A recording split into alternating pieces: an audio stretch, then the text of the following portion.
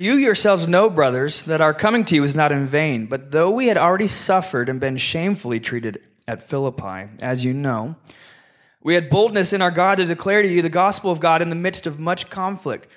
For our appeal does not spring from error or impurity or any attempt to deceive, but just as we've been approved by God to be entrusted with the gospel, so we speak, not to please men, but to please God who tests our hearts. For we never came with words of flattery, as you know, nor with a pretext for greed. God is witness. Nor did we seek glory from people, whether from you or from others, though we could have made demands as apostles of Christ. But we were gentle among you, like a nursing mother taking care of her own children. So, being affectionately desirous of you, we were ready to share with you not only the gospel of God, but also our own selves, because you had become very dear to us. This is the word of God. Thanks be to God. Let's pray. Father, we give you thanks this morning. And as we gather here, we come expectant. We come expectant, believing that your presence is amongst us. We come expectant, believing that your Spirit is here to comfort us and to encourage us and to change us.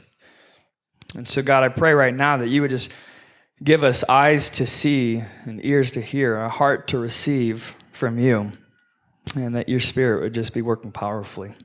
So, God, we commit this time to you. We're thankful and we're excited and we're grateful for the way that you are at work here. It's in the good name of Jesus that we ask all of these things. Amen. Amen. Hey, everybody. Good to see you. My name is Brian, one of the pastors here at the Summit, and we're continuing in this letter that we've been working our way through, and we'll keep working through throughout the summer.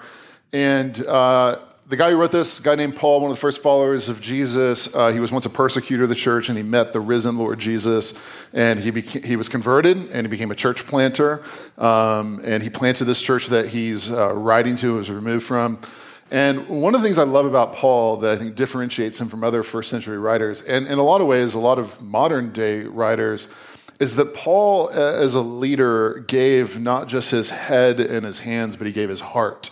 Paul was somebody who led with heart. And really what you see in this particular passage in particular is Paul giving us his heart, really the heart behind his leadership, the heart behind his leadership. Now, I think the reason this matters and intersects with what all of us are going through is, I don't have to tell you this, but we're going through a cultural moment where people are uniquely skeptical and cynical towards people in leadership. Did you know that?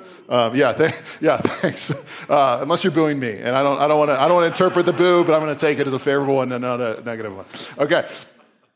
We are, and I think there's a lot of legitimate reasons. A lot of people with influence have made a lot of mistakes, but I think one of the concerns of the trend that I'm feeling is that everybody is talking about what not to do, and very few people are talking about, well, what should we do? Okay, I think people are building entire platforms, launching entire podcasts based around critiquing, criticizing, tearing down, here's what not to do. But I don't know if you're anything like me. I want to know what to do. I don't want to just be a critiquer. I don't want to just be a criticizer. I don't want to just be a tear downer. I want to be a builder. I can't imagine existence sadder than sitting on the sidelines, critiquing everything and creating nothing. I want to learn from the mistakes of others, while at the same time, I want to be part of the solution. I want to lead. I want to create. I want to build. I want to try. I want to fail. I want to try again. And I think we want to be those kinds of people as well. And so consequently, if we're going to be those kinds of people, we can't be the kind of people who just cynically sit on the sidelines and talk about what not to do. We have to learn from the wisdom of God of what to do and how to lead. I think this rising trend of cynicism and skepticism towards leadership, there's two particular concerns that I have with it on top of what I've already said. I think what it can lead us to is a place of negating the reality of the inevitability of leadership. negating the inevitability of the reality of leadership. And I think there's inevitable leadership at two levels in all of our lives. First is that we're going to be led by somebody. Leadership is inevitable in our own lives. I've shared this quote with you before, but I really like it. It comes from a pastor in New York City, John Tyson. He says, in a culture of suspicion towards leadership, we often think, I'll just not be led by anybody. I'll just lead myself. But if you don't consciously choose a leader, you will subconsciously be influenced by somebody else. You will be led. So first, we just have to understand that inevitable reality in our lives. The second is you will lead somebody else also. All of you, I really do believe this. I'm not just trying to say something nice at the beginning of a talk. Okay, I really do. I think every single person in this room, by the very nature of you being here, is a leader in some way. And it might be obvious. Maybe you're a business owner. Maybe you, the place you're employed, you have a team under you. Maybe you lead a city group. Maybe you lead something in the city. But I really do believe to be a follower of Jesus is to be a leader in some way. And so maybe it's something as simple as your friend group is marked by nothing more than just getting together and drinking too much, and you're burdened by that reality and you want it to be different. That's leadership. And you can't just build your leadership upon what not to do. You have to have a vision of what to do. We don't want to just sit on the sidelines, creating nothing, criticizing everything, because there's not an existence sadder than that one. We want to be leaders. We want to be builders. We want to be triers. We want to be failures. We want to be try-againers, okay? Because that's what people who do stuff and don't just talk about how people are doing stuff in the wrong way actually make a difference. And we want to be difference makers for the glory of God. And so in a culture where everybody is critiquing everything and creating nothing and talking about what are all the wrong ways to do things, we want to look to the wisdom of God and a guy like Paul here, who's actually going to put on display his heart behind his leadership, where he tells us actually what he did as a leader and what he's really proud of. And we can learn from that, and we can manifest that leadership in our own lives, as well as think about the type of people that we want to consciously choose to lead us. So as Paul puts the heart of his leadership on display, what he's going to put are three particular qualities of leadership. He's going to speak about three particular qualities of leadership. The first is this, is that success is faithfulness. For Paul, he gives us the definition of his success in leadership. And for him, success was faithfulness. All of us, when we lead something, have a definition of success in some way. If you're a type A leader, probably your definition of success is you should have done better. That's the way that most driven people feel, is better, more. But for Paul, he actually had a definition of success. So the definition of success was faithfulness. Now look what he says in verse 1. He says, "For you yourselves know, brothers," he's talking to the brothers and sisters at the church at Thessalonica, "that our coming to you was not in vain." Sometimes this is translated that our coming to you was not a failure. Was not a failure. Now, what Paul is making reference to is the moment in Acts chapter 17 where he actually plants the church in Thessalonica. And he goes there, he heralds the gospel, people believe this church is formed, but immediately persecution rises up, and Paul, out of concern, really not even for his own life, but for the lives of the other Christians there whose lives are being threatened because of Paul's presence, Paul has to leave far quicker than he was anticipating having to leave. And things don't go the way that Paul as a leader thought they were going to go. Sure, a church gets started and that's great, but there's so much more he wanted to do. There was so much more training that he wanted to accomplish. There was so much more development. There was so much more that he wanted to experience as a leader. As a leader, there's always so much more you wanted to do. And Paul here is saying, even though I had that experience, I want you to know that what we experienced together was not in vain. It was not a failure. All right, why wasn't it a failure, Paul? Verse 2, "But though we had already suffered and been shamefully treated at Philippi, as you know," here it is, "we had boldness in our God to declare to you the gospel of God in the midst of much conflict." It wasn't a failure, because even though circumstantially everything went awful and totally other than what was according to plan. He was faithful. Let's say faithful together. He was faithful to remain bold to declare the gospel of God. Paul was faithful in the midst of persecution. So again, what emerges here is Paul's definition of success. His definition of success was faithfulness to what he was responsible and called by God to do. He was faithful to do what he was responsible and able to do. In our own culture, again, a lot of times the definition of success in leadership is I should have done better, I should have done more, I should have become a millionaire, I should have changed the world, whatever that means. I should have become a Fortune 500 company. I don't know what, like a lot of times we just don't have these definitions of success.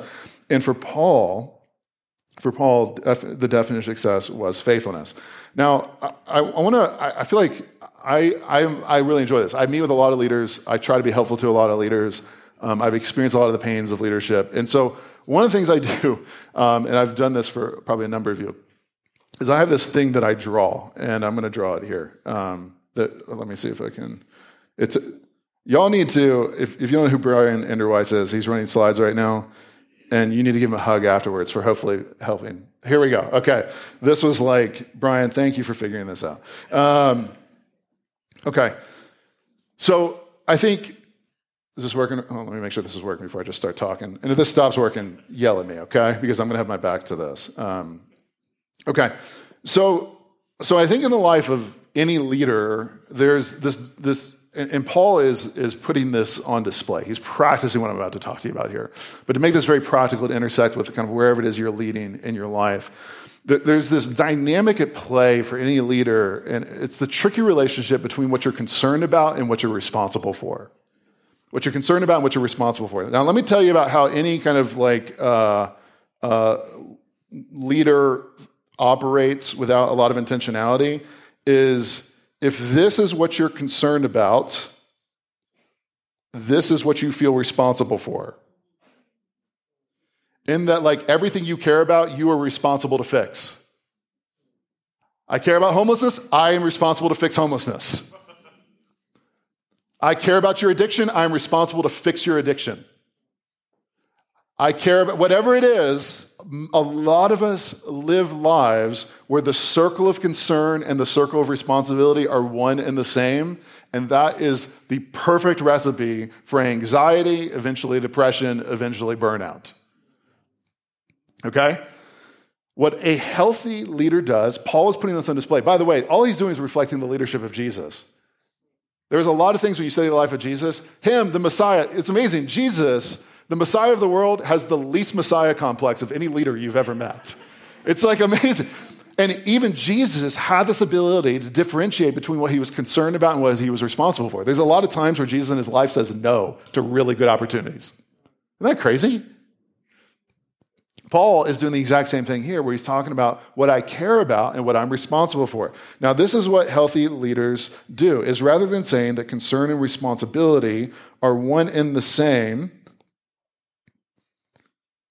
is that they have a big circle of concern. So look, leaders care about what's wrong in the world. Okay? It's a good thing that you care. It's a good thing that you're burdened. It's a good thing that you want to get involved. It's a good thing you want to make a difference. But if your concern circle and your responsibility circle are one and the same, you are not going to be okay. Not even Jesus did that. Okay? So it's not going to work for you. I know you're super driven. Okay? I know you're okay on 3 hours sleep. It still isn't going to work. It still isn't going to work. See, what a healthy leader does is they realize that it's silly just to believe that they can take care of everything they're concerned about in the world, but instead they realize that there are 3 circles that actually fill this circle. There is me, what am I responsible for? There is you, what are you responsible for? And there is, this is the big one, there is God. What is only God able to do that I can't do? Paul looks at this particular situation in Thessalonica and says, there's so much I wanted to do. There was so much I'm concerned about. There's so much that keeps me up at night. There's so much I care about. Yet, it's not a failure because I did what I was called to do. I did what I was responsible to do. I've heard somebody say that responsible has to be synonymous with response-able. What are you actually able to do?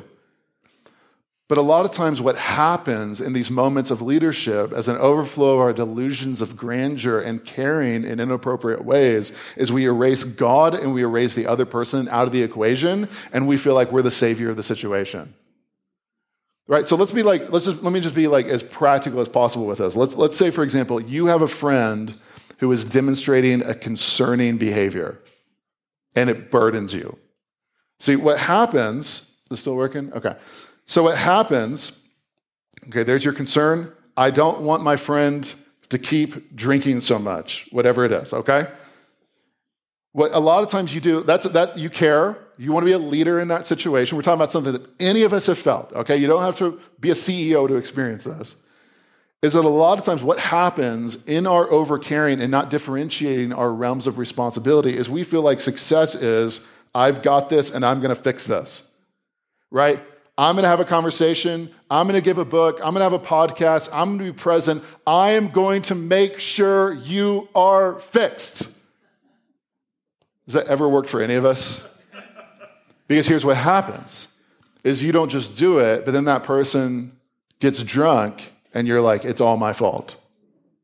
And then you go back and you're playing through conversations where you're like, if I just said this, okay, next time I'm going to say this instead of this. If I just been a little firmer, if I just been a little gentler, if I just delved into their family of origin and talked about their mom instead of their dad, then they wouldn't have drank that Michelob Ultra, right? That would have like fixed, I don't know what I thought of, but that's like, that would have, does it even have alcohol in it? I don't know. But you know what I'm saying? And that puts on yourself an impossible burden of leadership, where success is basically playing God of the situation. And anytime we play God, we make terrible gods. So what we do then in these situations, all right, I don't want my friend to keep drinking so much. All right, what am I responsible to do? What are they responsible to do? Which, hey, by the way, since we're just talking about this is not trying to be a whole thing about addiction and all that, but people are way more capable than you give them credit for. Okay? Unless they are a child or mentally handicapped, they have the capacity to do what is right. And you don't need to rob them of their responsibility. And actually, a lot of times, you robbing them of responsibility only makes them sicker. And then, what is God only able to do? Living a life of this sort of tension is the only way you're going to make it as a leader. Because leadership is disappointing and it's hurtful and it's painful and you do the best you can and it doesn't work a lot of times. That's what Paul's saying. Like, I did the best I could. And I want you to know I was faithful to like what God called me to do. I was faithful to preach the gospel. I was faithful to you guys. And even though it looks like an absolute mess, I can sleep well at night. Okay, so that's what I'm responsible to do. I trust God for what he's responsible to do, and I'm writing to you to tell you what you're responsible to do. Now go and do it. Okay? For him, success was faithfulness. All right, 2. Paul worked for the approval of 1. Every leader performs for somebody. All right? Every leader performs for somebody. We are all still that kid driving home from the baseball game, hoping that because we got 2 hits, Dad's going to say he's proud of us and stop for ice cream. Okay? We never grow out of that. We all perform for somebody. And what Paul is saying here is that the heart of his leadership was striving to earn the approval of God alone.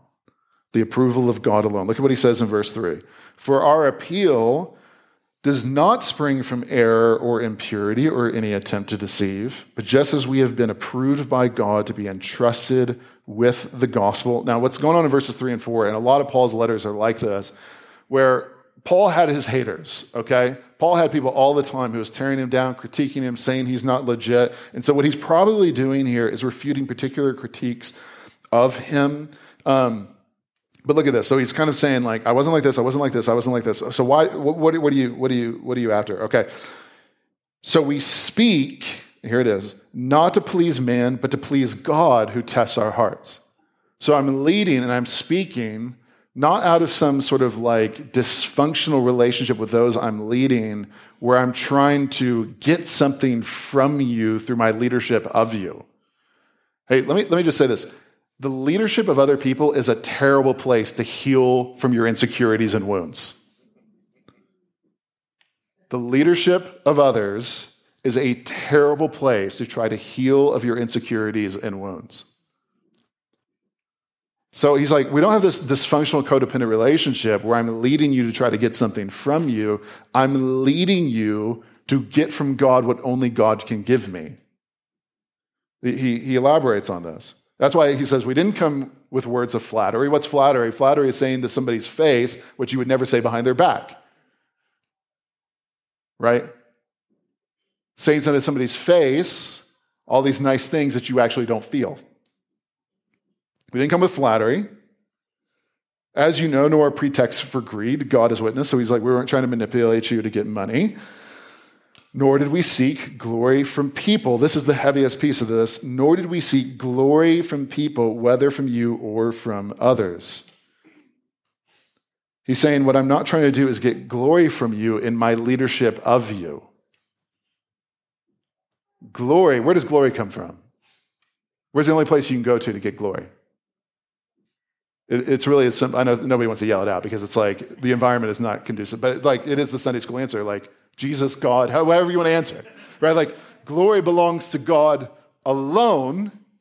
And what Paul is saying is, I'm not going to people, I'm not going to the leadership of people to get from them what I'm only meant to get from God.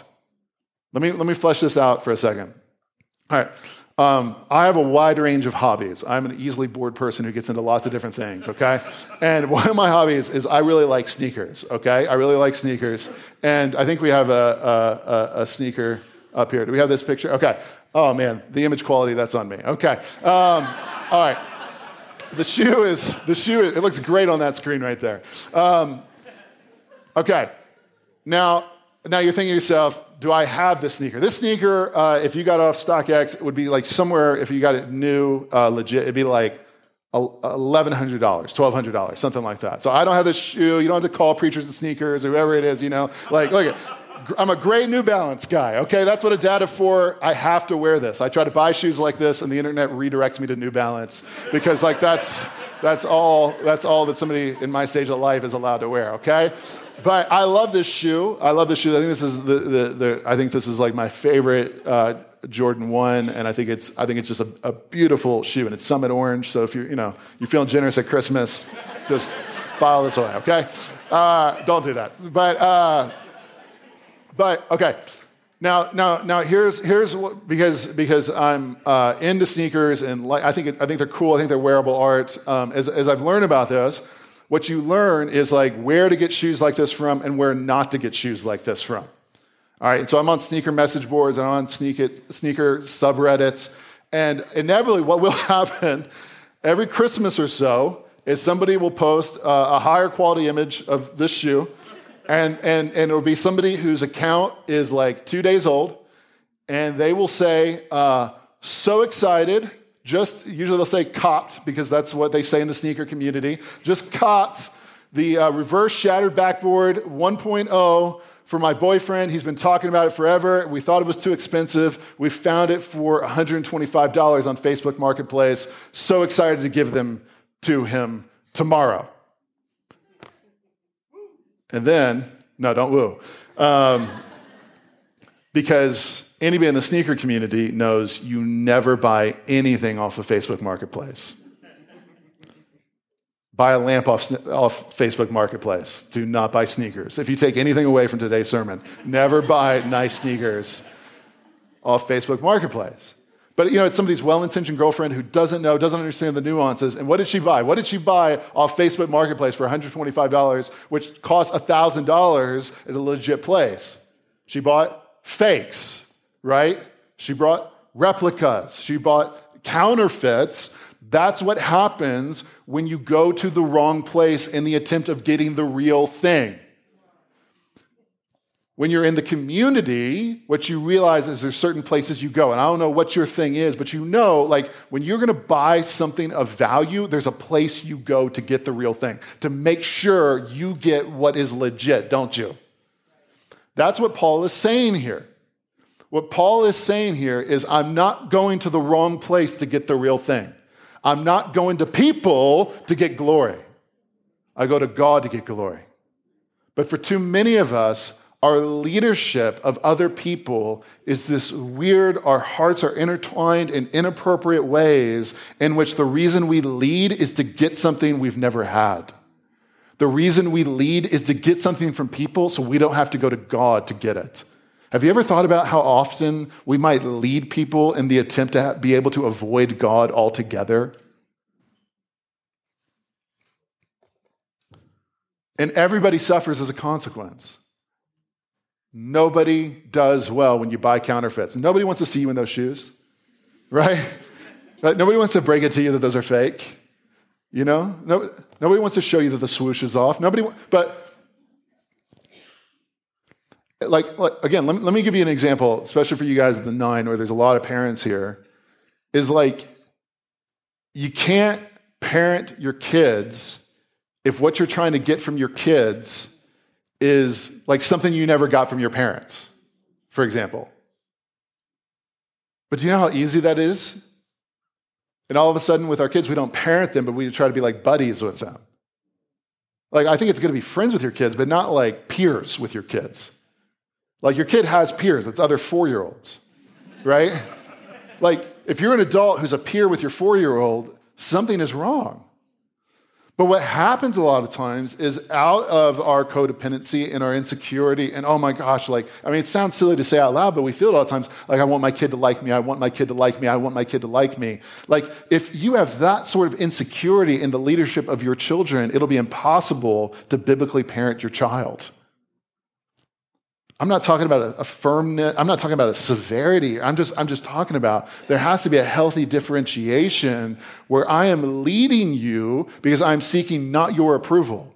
I'm seeking the approval of God. And actually what I believe is my leadership as an overflow of seeking his approval as opposed to your approval will lead to me leading and loving you better than the alternative. And I think it applies to when we lead our city group. I think it applies when we lead our friend group. I think it applies when we lead at work or whatever it is. You can't lead people you're that insecure around and scared of and needing to affirm you to satisfy something within you that only God is meant to satisfy. He's saying, I'm not seeking your approval. I'm not seeking your glory. I'm seeking the glory of God. Glory comes from God alone. And so that's why I'm leading for him. Third, gentleness is always possible. The possibility of gentleness in leadership. Isn't this a surprising third one?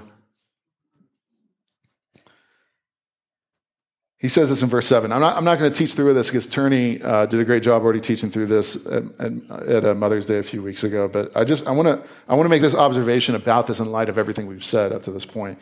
He says, "But we were gentle among you, like a nursing mother taking care of her own children. So, being affectionately desirous of you, we were ready to share with you not only the gospel of God, but our own selves, our very lives, because you would become very dear to us." I think this is astounding because I think a lot of times leadership can attract a certain personality type of maybe not just intensity, but also severity.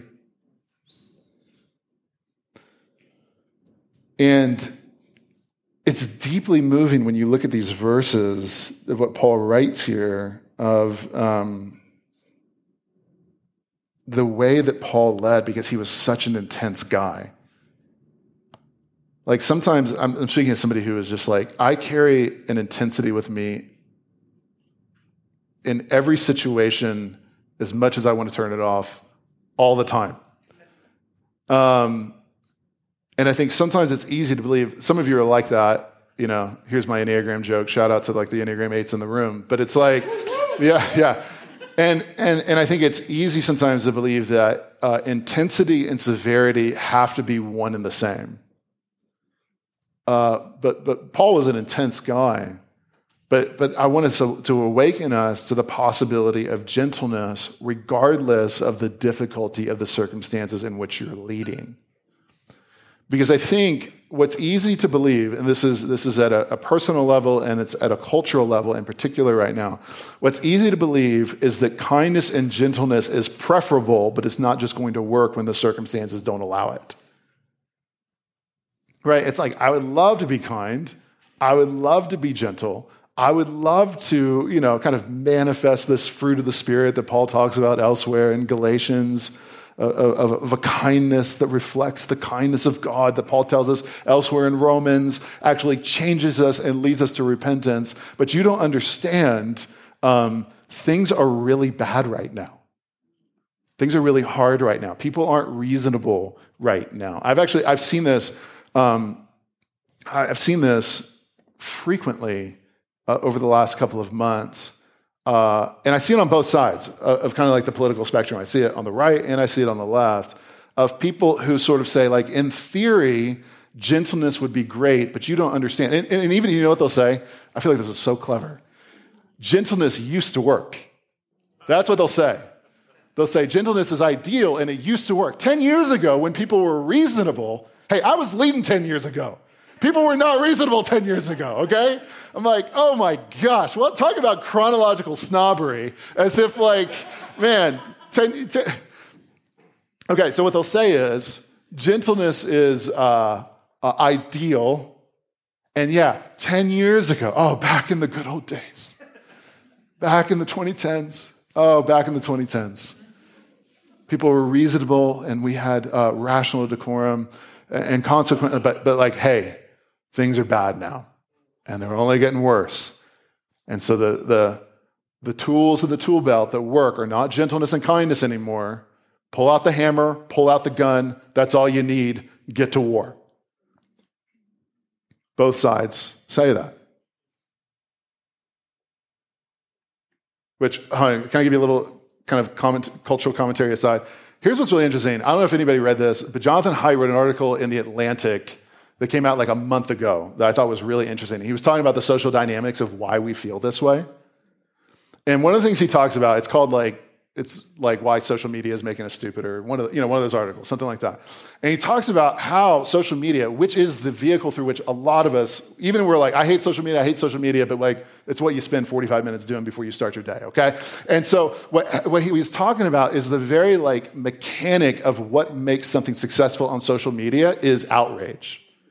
And so what's differentiated, this is where things are a little bit different, what's differentiated the cultural moment from the way we consumed media prior is that we have this engine of information which platforms the angry fringe on both sides.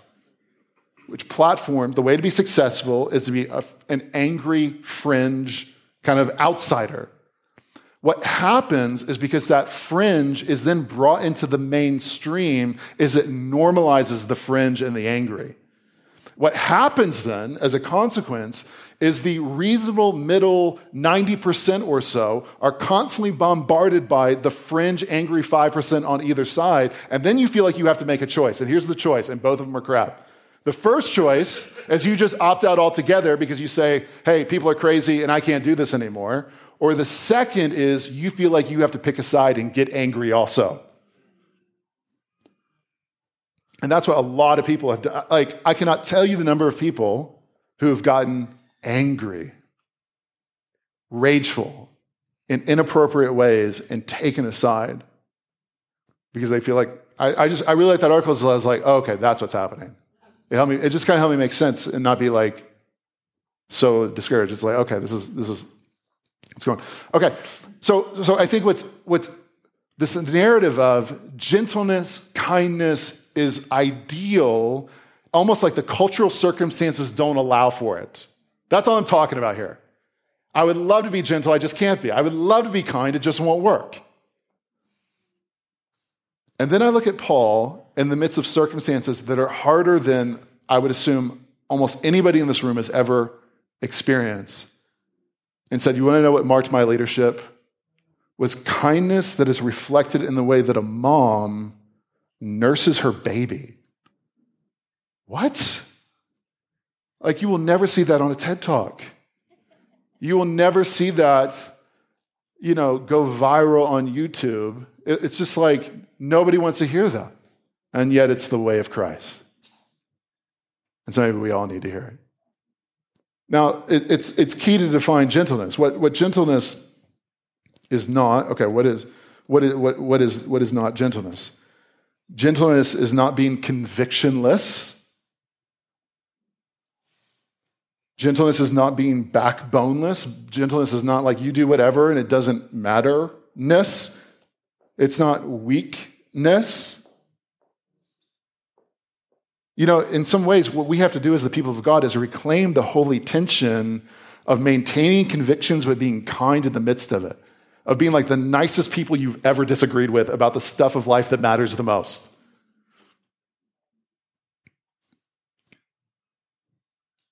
What gentleness is the tangible manifestation of God's kindness that the scripture tells us is actually the vehicle through which God changes us. As Paul again says in, I think it's Romans 2, it's the kindness of God that leads us to repentance. How do we change?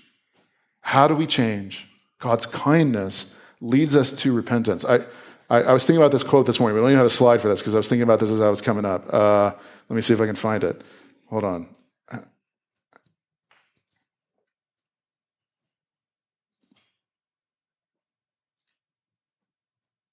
I'm literally looking through a text message where I sent this here a second ago. Okay. Let's see if I can find it. When I thought, here it is. This is from Charles Spurgeon.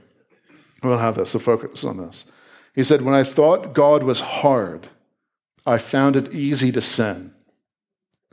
But when I found God so kind, so good, so overflowing with compassion, I smote upon my breast to think that I could ever have rebelled against one who loved me so and sought my good. If God's kindness is the vehicle through which he leads us, I'm not sure why we believe we're the exceptions who do not have to lead in the same way.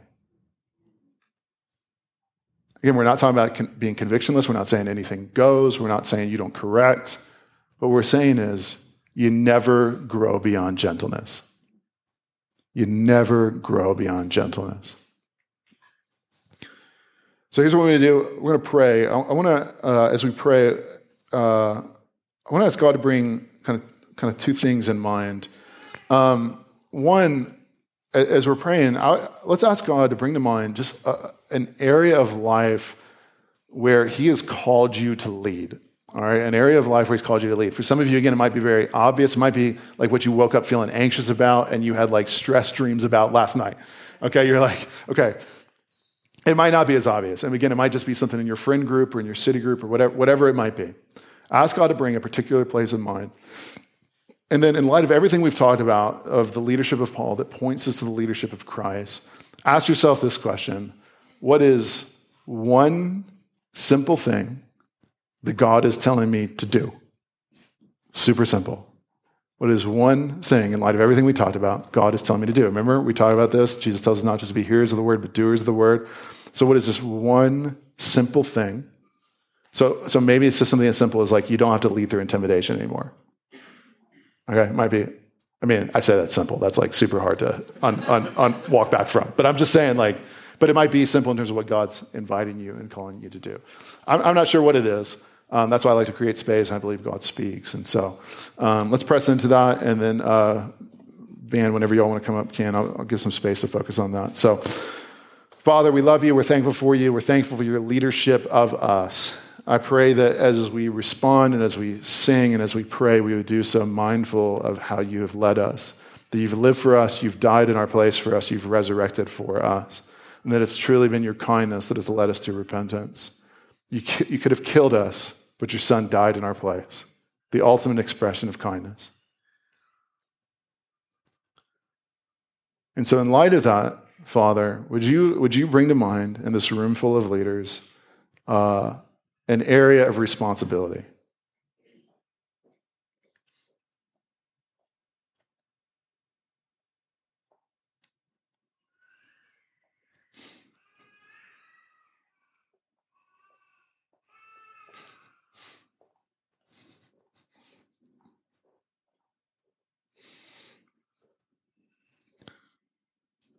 And secondly, would you just bring to mind, what are you telling us to do? And even a little bit, protect us from ourselves. Like, don't push us to a place where we got to be like, tomorrow I'm going to fix everything. That's the way a lot of leaders think. You gently parent us, you lead us just one step at a time. Just one step at a time. So what are you telling us to do? Maybe we just need to stop leading out of insecurity and hoping that somebody will affirm us in a way that will finally make us feel validated. Maybe we need to lead convictionally but kindly.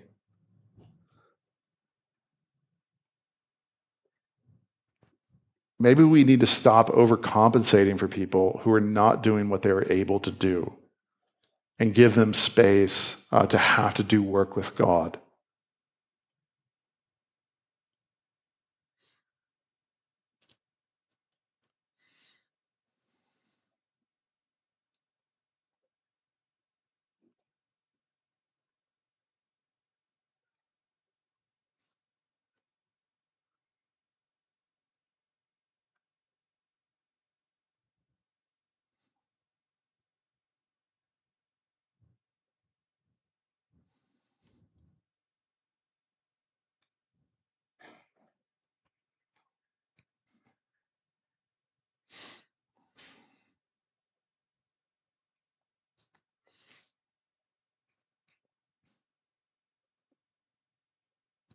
But whatever it is, Father, we want to continue to press into your heart.